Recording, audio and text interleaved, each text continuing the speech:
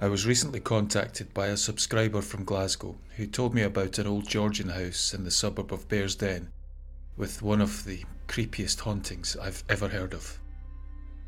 The subscriber has asked for anonymity, so we'll refer to her as Martha, and I won't mention the address of the haunting, other than it's in Bearsden, which lies in the northwest outskirts of Glasgow. The land which Bearsden now occupies has had huge historical significance throughout much of Scotland's history.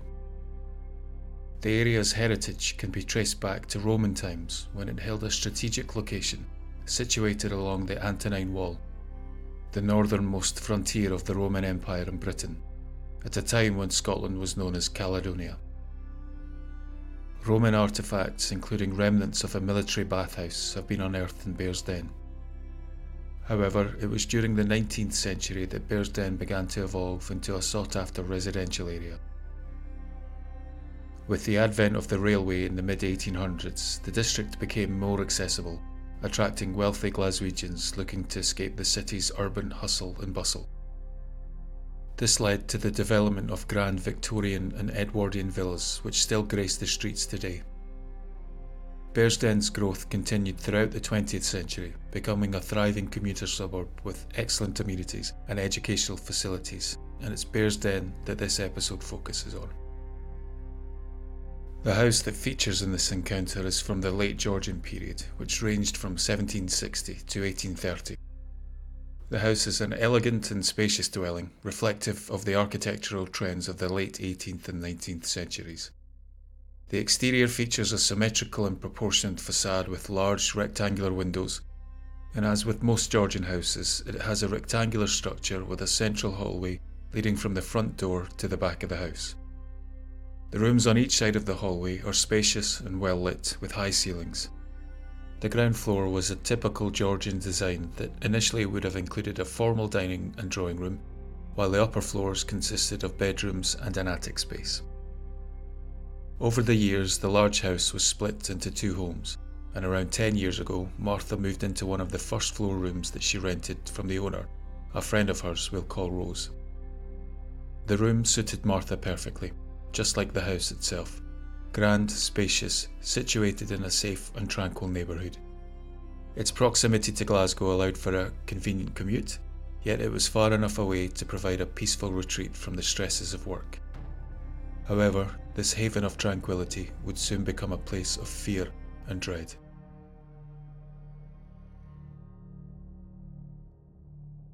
Shortly after Martha's move, she couldn't escape the realisation that this home was unlike any other she'd lived in before, despite sharing it with one of her closest friends.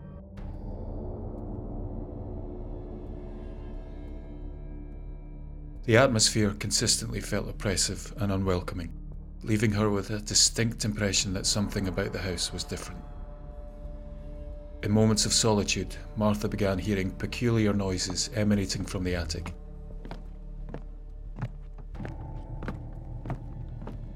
Distinct, heavy footsteps, reminiscent of someone wearing old-fashioned hobnail boots, walking across what she knew to be an empty room. These unsettling sounds occurred at various times, disrupting her studies during the day and even waking her in the dead of night. Despite thorough investigations, the room was always found empty. Initially, Martha dismissed these sounds as mere echoes in an old house, attributing them to the acoustics of the chimneys. However, the persistence of these footsteps, particularly when standing near the entrance to the attic, forced her to reconsider. On one occasion, she was about to enter a room when she heard the noises again. Placing her ear to the attic door, Martha felt the vibrations and sounds, convincing her that what she was hearing couldn't be explained away as mere acoustics. Convinced that someone was wandering around the unoccupied attic, Martha cautiously opened the door, half expecting to find her friend Rose. But to her surprise, the room was still, quiet, and the footsteps had stopped. The room was empty. There was no one there. Well, no one visible. In response to these experiences, Martha took to locking her door whenever she was alone, opting to ignore the unsettling footsteps that echoed through the silent house.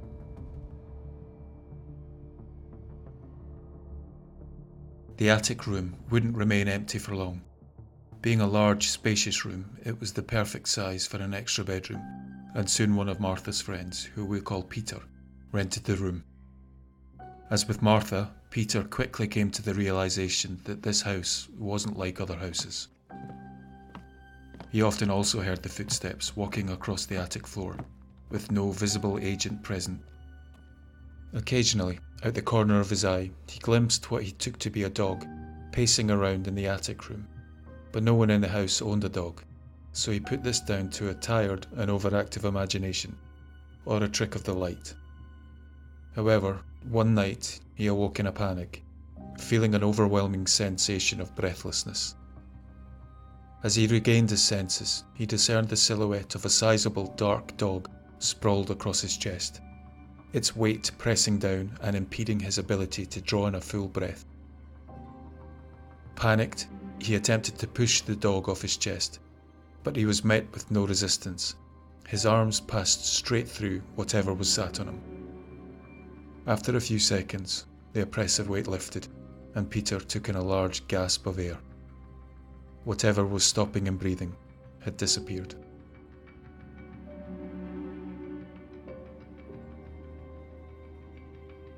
Martha often had her mother, Linda, travel to visit her, sleeping in the spare room when she'd stay. Linda would travel up from England, and to make the most of her time with Martha, she'd stay for several days at a time.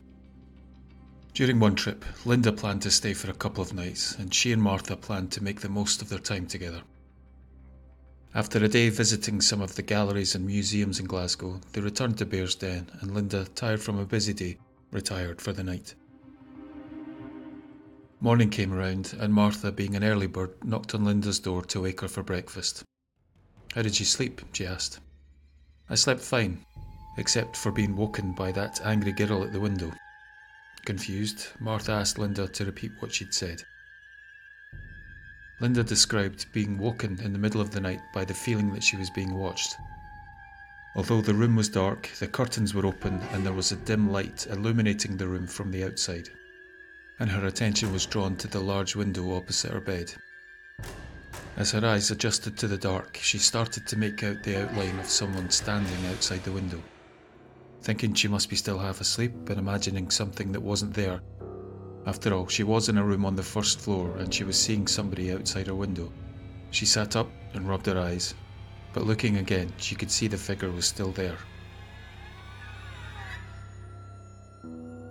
What Linda described to Martha was that she could see the upper half of a young brown-haired woman, a woman with a wretched, twisted appearance. Her hair and face were filthy. Her clothes looked how Linda imagined the clothes of someone who worked in a Victorian workhouse to look. And her confusion was soon replaced by terror when her gaze fell on the young girl's face.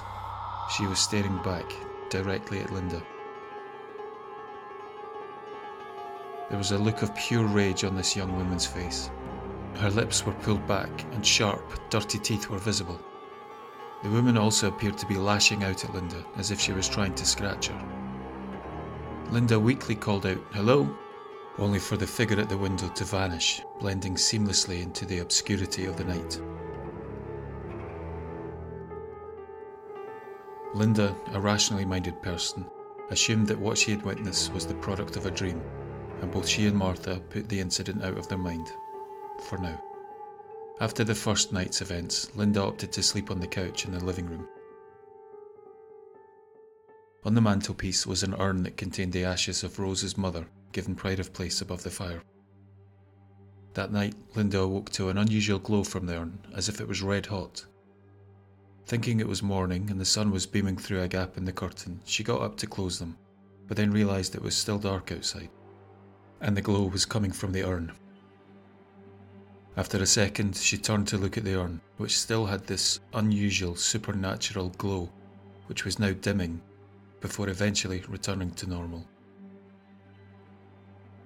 2 days later, one of Martha's friends came to visit, and he too slept over in the spare room. In the morning, Martha again asked how he'd slept. "Fine, until that woman woke me up walking across the room." When Martha asked him to explain what he'd seen, he told her how he'd been woken up in the middle of the night and witnessed a young woman walking across his room, before disappearing through the door. He described the woman as having brown hair and wearing clothes reminiscent of those someone from a workhouse would have worn a couple of hundred years earlier. The same outfit as the woman who'd appeared in the window had worn. As we conclude Martha's story and the events those who stayed there witnessed, I want to thank her for reaching out and sharing what happened. The ghostly apparitions and mysterious sounds recounted in this episode unveil a narrative steeped in the history of this enigmatic residence and leave us wondering why these hauntings persist. From the unsettling vision of the servant girl at the window to the eerie footsteps heard in the dead of night, each encounter leaves an indelible mark on the house's haunted legacy. As we reflect on the experiences shared by those who've crossed its threshold, we're reminded that some stories refuse to fade away. The paranormal occurrences in Bearsden serve as a testament to the enduring mysteries that shroud certain places, leaving us with more questions than answers. Whether you're a skeptic or a believer, this house invites us to consider the inexplicable and the possibility that realms beyond our understanding may coexist with our own. As we bid farewell to the ghostly tales of sharp-toothed apparitions and phantom footsteps, we leave you to ponder the mysteries that may still linger within the walls of this haunted dwelling. Thank you for joining us on this eerie journey into the supernatural, and remember, sometimes the echoes of the past reverberate in the quiet corners of our present.